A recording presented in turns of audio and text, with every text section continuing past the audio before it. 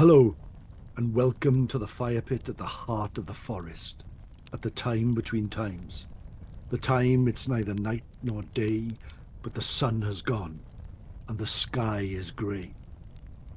All around us the shadows flit amongst the trees.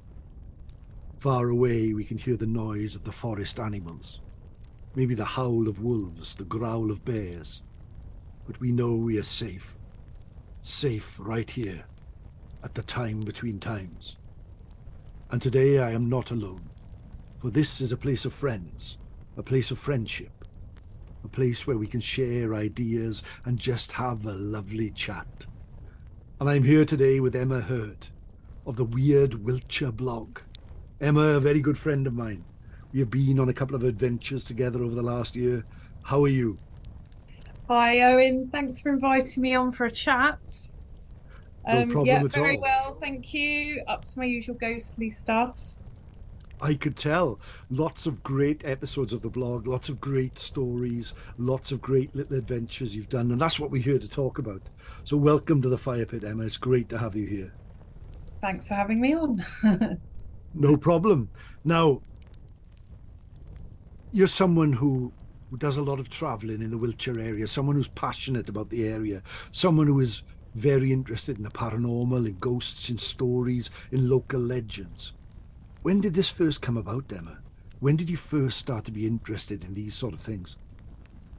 Um, so I always hark back, like a lot of us that are into these subjects, it goes back to childhood. And I mentioned this on the blog itself.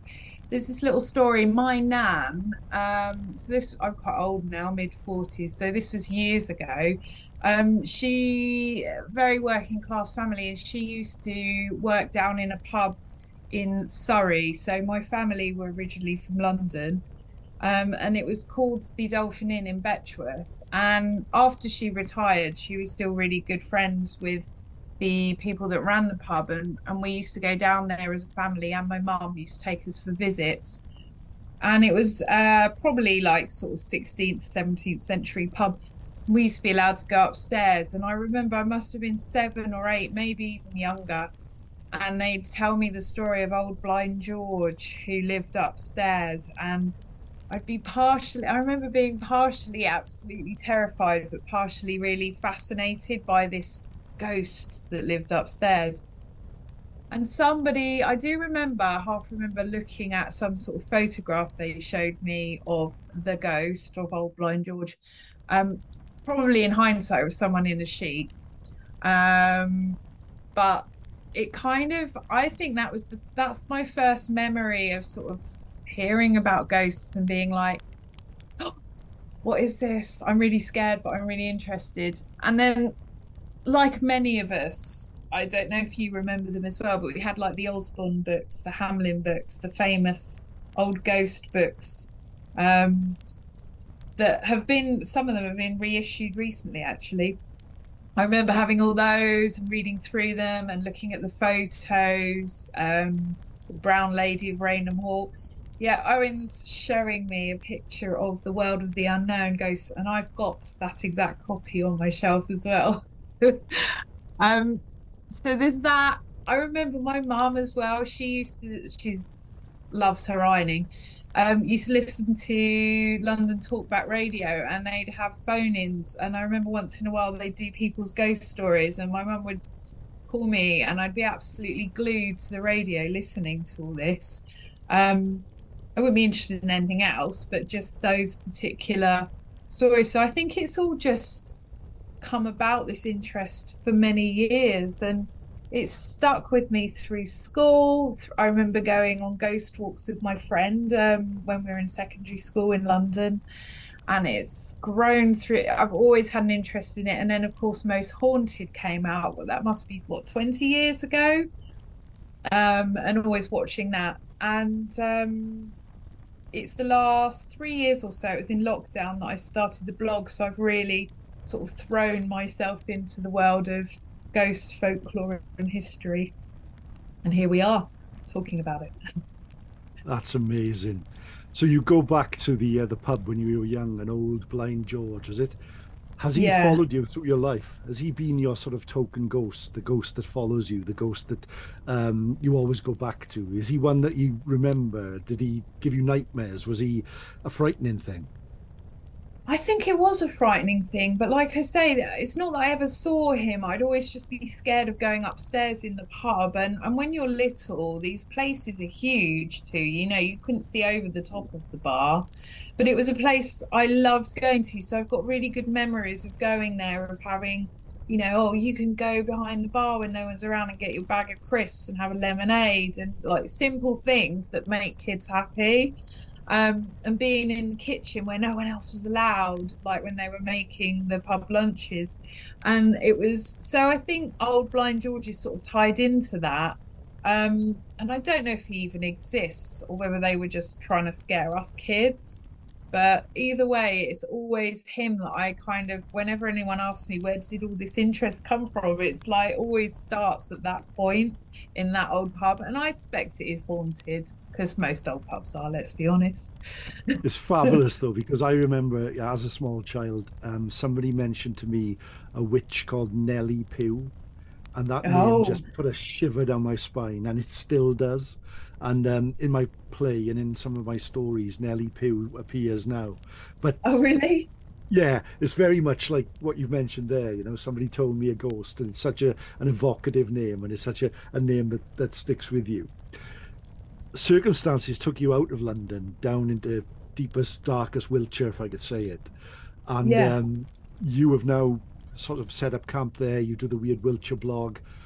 What's the difference you see in the sort of folklore in Wiltshire compared to that in London? I mean, it's not a million miles away, but as regards to countryside, as regards to what is around there, the way that people live, it's very different, isn't it? Yeah, I mean, I left London when I was 19 and I ended up down this way because I actually went traveling and met an ex-boyfriend of mine in Australia and he was from Salisbury. So when we came back, I realized I couldn't stand London, big bad city. Came to visit him in Salisbury and just fell in love with the place because I think I'm a country girl at heart, really. I've always had horses and stuff. So, and I love being out in nature. I'm very much connected to the great outdoors. So, obviously, Wiltshire's a great place for that. It's absolutely magical, beautiful, rolling downland and hillside and sort of chalk downlands. And there's woods and there's mystical things. There's loads of history. Um, so I think it's hard for me to compare what's the difference between London, I suppose, the ghosts and the folklore are associated to a bloody past. They're normally related to buildings. Whereas here, it's more of there's definitely more of the folklore and mysticism around it. I think there's more sort of stories about connected to stone circles, connected to woodlands, streams, old buildings as well, of course, but not like there is in London. It's just completely different. And I love this county. I have tried to leave, and I was talking to someone about this the other day. There is a theory that there's elastic that keeps you, once you get to Wiltshire, if you're meant to be here and you try and leave, this piece of elastic sort of pulls you back again.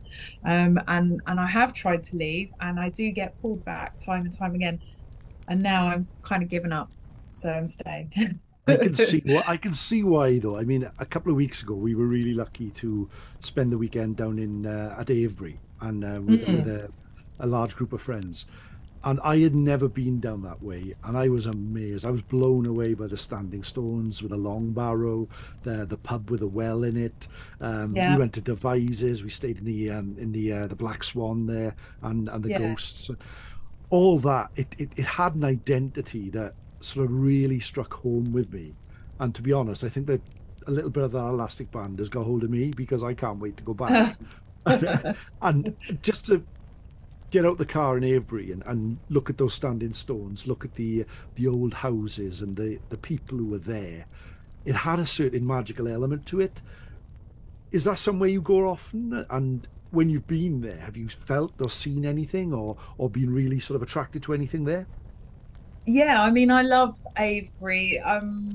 it's something that's come up before. People have said, do you prefer Avebury or Stonehenge? Now, Stonehenge is probably the place that Wiltshire is most famous for, apart from magic roundabouts, which are up at Swindon, but that's another story. Um, yeah, most people, if they know of Wiltshire, they know of Stonehenge, and that's about it. But of course, the lesser known, but I think far more magical stone circles are to be found at Avebury. And I went there years ago, probably the late, oh gosh, early 2000s, I think, and went up to the Long Barrow. And that was actually when I saw my first crop circle in Wiltshire that time. We just happened, it was in the field opposite Silbury Hill, which you and I visited. We just happened to come across the crop circle on this particular day, and we were able to go up into the field and actually stand within it. So that was cool. And then I didn't go back to Avebury for a while, but since Weird Wiltshire's been going, I seem to be going up there every 2 or 3 months because I've met friends as we all have through my creative work. And sometimes they say, "Oh, I'm coming to Wiltshire. Do you want to meet up?" Avebury's a great place to meet. Go for a lovely walk. There's plenty to see. You can go and have beer or coffee if you prefer. Um, and there's so much history, and it's just a great day out. And I don't know, I do feel a real connection to Avebury. I love walking the ancient ways and all the paths around there and thinking about how people have probably been walking them the last 3,000 years, probably even more. Um, and then there's the Long Barrow. So I know I've mentioned to you before I had a weird experience up there, and that was last November. And do you want to hear the story? I'd love to. Okay. So it was November time, and what I've done for the blog is I've actually written a series about Avebury called "Walking the Paths of Our Ancestors." So it's sort of 3 parts long, and there's one final part to come when I get around to it. And so I needed to go up there to get photos of Silbury Hill and the West Kennet Long Barrow. It was November. It was a day when I unexpectedly didn't have any work on because I'm a freelancer. So sometimes I'm working, sometimes I'm not. And I just thought, right, I'll pop up there, take the dogs, we'll go and get those photos. It was a rather cold, wind-swept day, so there weren't many people around. And that gives Avebury a totally different feel from when we visited. So it was just before solstice, wasn't it, when we were there, and the druids were there, and it was sunny and beautiful. But in winter, it's quite bleak up there and cold. So I walked with my 2 dogs, headed up past Silbury Hill, up towards the Long Barrow, and I could see from a distance all the people going up the hill towards there. And there must have been 8 or so. It was at a distance, so I couldn't see them, but I could see people going up there. And I remember thinking to myself, oh, I'm not going to get a decent photo because it's going to be too busy. I headed up the hill. One of the National Trust people that work up there came down, and another couple, nobody else at all. Didn't think anything of it, but I got up there, and there was no one around. So I just figured they must be actually in the Long Barrow itself, because you can, as you know, you can walk in there and have a look around. I was outside for a while, just looking at the view, trying to do a video for the blog, unsuccessfully, I may add, and eventually went to go into the Long Barrow, and I had the dogs and I popped them on the lead, and we all kind of peered in. It was very, very dark, as you would expect. And I went to go in there, and I took a few steps, and there's 2 of the burial chambers either side of you, but you walk in towards the back, and there was just this complete darkness and this feeling, this overwhelming feeling of you're not welcome, don't come in here. It was just kind of more stay away. And I know that I do spook myself. I totally am aware of that part of my personality. And I sort of scuttled back out, and I was like, no, don't be stupid. Come on, we're going back in.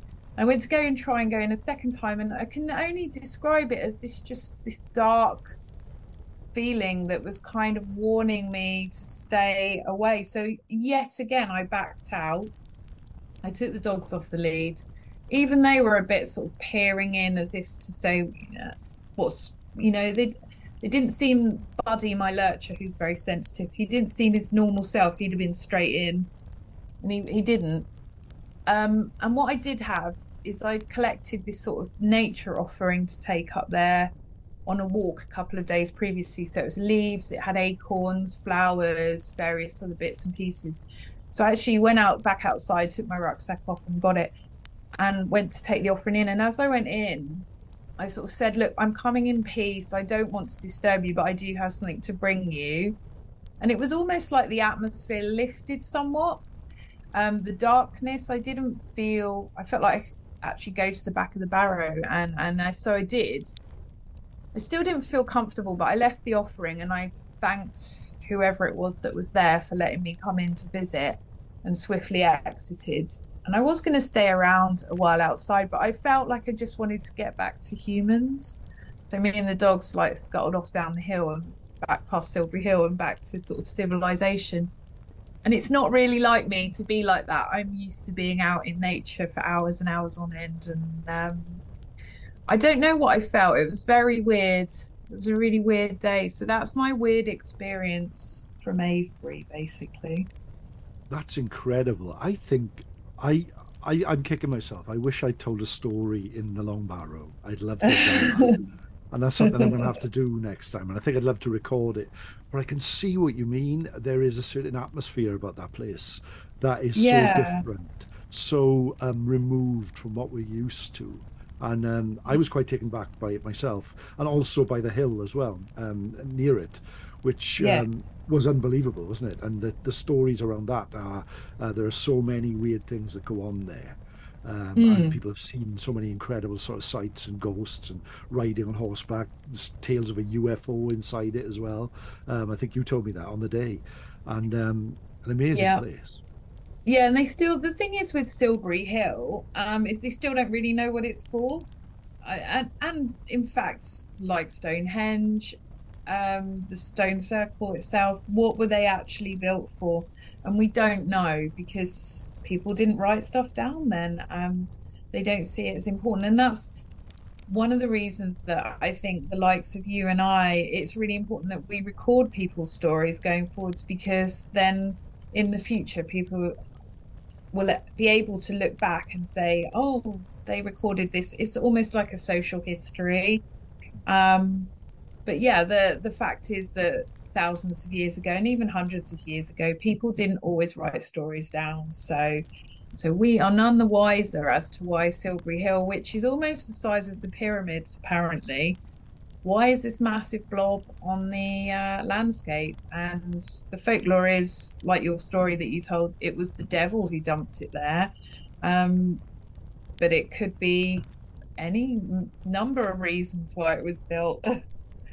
It could be, and that brings us nicely, Emma. You've moved to this wonderful part of the country, surrounded by legends, myths, stories, ghosts, all these things. And during lockdown, a particularly dark period for a lot of people, but a bit of a creative sort of awakening for a lot of people as well. You started Yeah. this weird Wiltshire blog, which Mm. you've got many subscribers. You've got loads of great articles on there covering a wide variety of different topics. For those not sitting at the fire pit at the heart of the forest, can you tell us about the blog? Can you tell us exactly where you can find it? Tell us what's there, what you can look at, or what sort of things you've written about? Yeah, so it's just I started it. I'm actually a copywriter, editor, proofreader by trade, but what I realized is I never write anything for my own enjoyment. So lockdown came along, and we all thought, oh, we're going to have all this spare time on our hands. And it was a good chance for people to start these sort of creative projects. As it turned out, I ended up working and homeschooling, so it was really stressful, and I didn't end up with any spare time. But I did start the blog off, and it was really just for me to write for my own enjoyment. So I wanted to write my own personal stories of things that have happened to me over the years, but also about places near to me. And there was no agenda other than if it interests me, I'll write about it. But as to my surprise, other people have started finding it, enjoying it. And so I've just been going around Wiltshire, and it's a good excuse to get out for a day, take some photos, explore, and then come back and do some research about that area, the history, the folklore, and the ghosts associated with it. So I've covered certain bits of Wiltshire, and I might add, it's not just Wiltshire. If I take a liking to somewhere outside of Wiltshire, I'll write about that. Like I've got a story coming up this summer that's from Yorkshire. I've got some ghost stories from Wales on there. We've just covered Tintern Abbey, which is where you and I visited. So anyone, if you want to see about our day out, head over to the blog. It's the latest one. And I'll be traveling far and wide. But the other thing I really like recording, like I mentioned earlier, are people's own personal stories, because it's surprising there's so many people out there that have had something weird happen to them and they've never really told anyone, or they've told a select few. And I've always sort of put out there, if anyone's got their own story they'd be willing to share, I'd love to tell it. So I've met lots of amazing people, either on phone or by just over socials or chatting on Zoom, and I've been able to tell their own personal stories. So there's quite a few of them on there, and they're the stories I like the most, because they're the ones that aren't known. So there's a great big mixture, and there's normally one or two new blogs a month on there for people to have a look at. I'm also on Twitter, of course, while it What I like, exists. what I like about it, Emma, is it's so you. When I read an article on Weird Wiltshire, it's almost like you're speaking to me. You got such a distinctive voice in your writing, which is really nice, and If that's it's good or bad. really, no, it's excellent, and it's really accessible as well, which is something that attracted me to it. There were a lot of things in there that I wouldn't normally look at, but they became interesting because of the way you present them. What's the address so people can find it? I'll put it in the notes below the Thank show as you. well. But what is it? Yeah, so it's weird-wiltshire.co.uk. Simple as that. Easy. There we are. Anyone who's listening, please check that out. And Emma writes some fantastic articles there. So you've been to a lot of strange places. You've seen a lot Mm. of strange things. What's about the weirdest thing you've ever seen, or the scariest thing that's ever happened? Well, the West Kennet story is quite a scary one. I've had so many weird experiences over the years. Most of them are on the blog. And again, it's we've spoken about this before, but it's very easy to say, oh, it's all in my head. Oh, it's just one of those things. But I'm beginning to think, is it though? Are these experiences just that way? Or are these sort of feelings that you get, these gut feelings and these sort of intuitions, are they just in your head, or are they actually signs from beyond? Um, I think the weirdest story for me was about a family holiday, and it was up in Yorkshire. So again, it was my nan was there, my mum, my dad, and my brother, and our family dog. So we went to stay in this cottage, and it was before Airbnb. I think my mum got the number out of the newspaper and booked it for a week, and we turned up, and it was like somebody's old home. So we were staying there for the week. And I remember on the first day, because like dads do, they love to set off on holiday at about 3 in the morning to make an early start, So we were, us kids, by the time we got there, were really tired. And I remember falling asleep in this, what I would describe as a sort of study on the sofa, and waking up to the smell of pipe smoke. And it wasn't a bad feeling, but it was just a real feeling of someone being in there with me. Anyway, we stayed over. This was the first night we stayed over, and the cottage had sash windows. For anyone that doesn't know, they're the ones that sort of pull down, old Victorian style. And it was actually quite warm, which is rare for Yorkshire, I believe. But my mum had left the windows open, and it was about 4 in the morning. There was a road next to the cottage with a lot of potholes and unmade sort of track. And these lorries started going along and making a right noise. And apparently they did wake my mum up. And she said that they heard the sash windows, two or three of them throughout the house just shut. This lorry went and these sash windows went down. And my nan had a separate room and she was always awake at that time. And she said she would hear the windows shut and then see a shadow go into the bathroom because she had her bedroom door open. And it would go in, but it wouldn't come out again.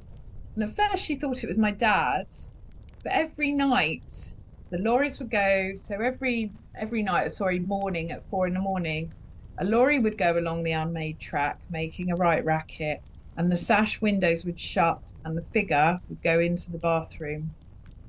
So us kids, we weren't told any of this, thankfully, because I'd have freaked out.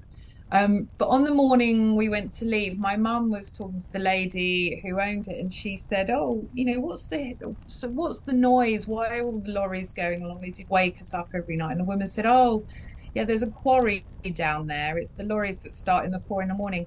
Of course, this was my dad's house.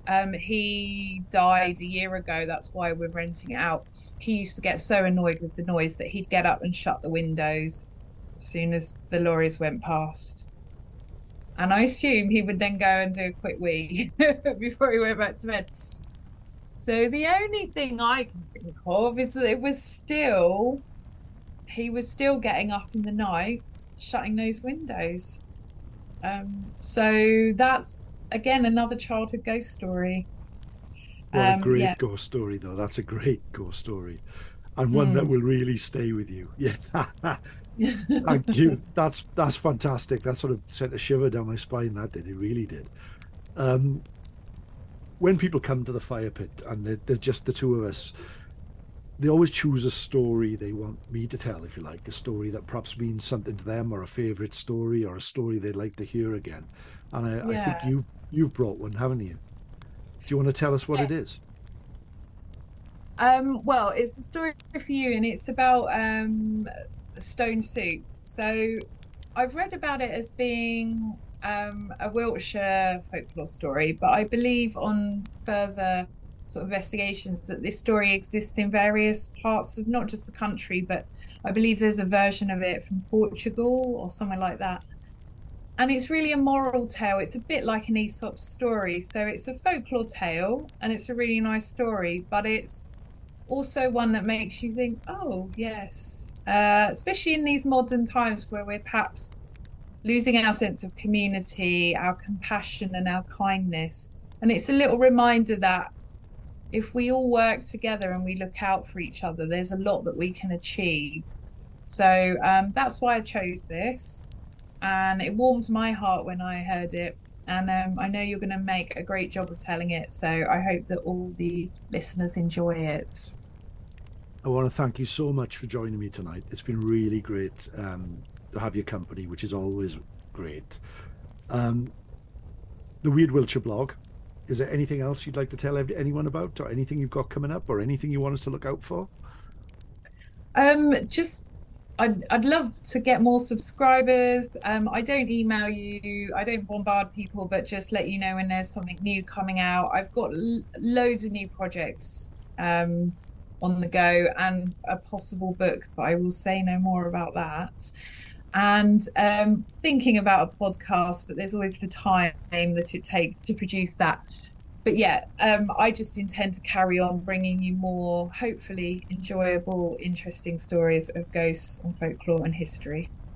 Great stuff. Well, thank you ever so much for joining me.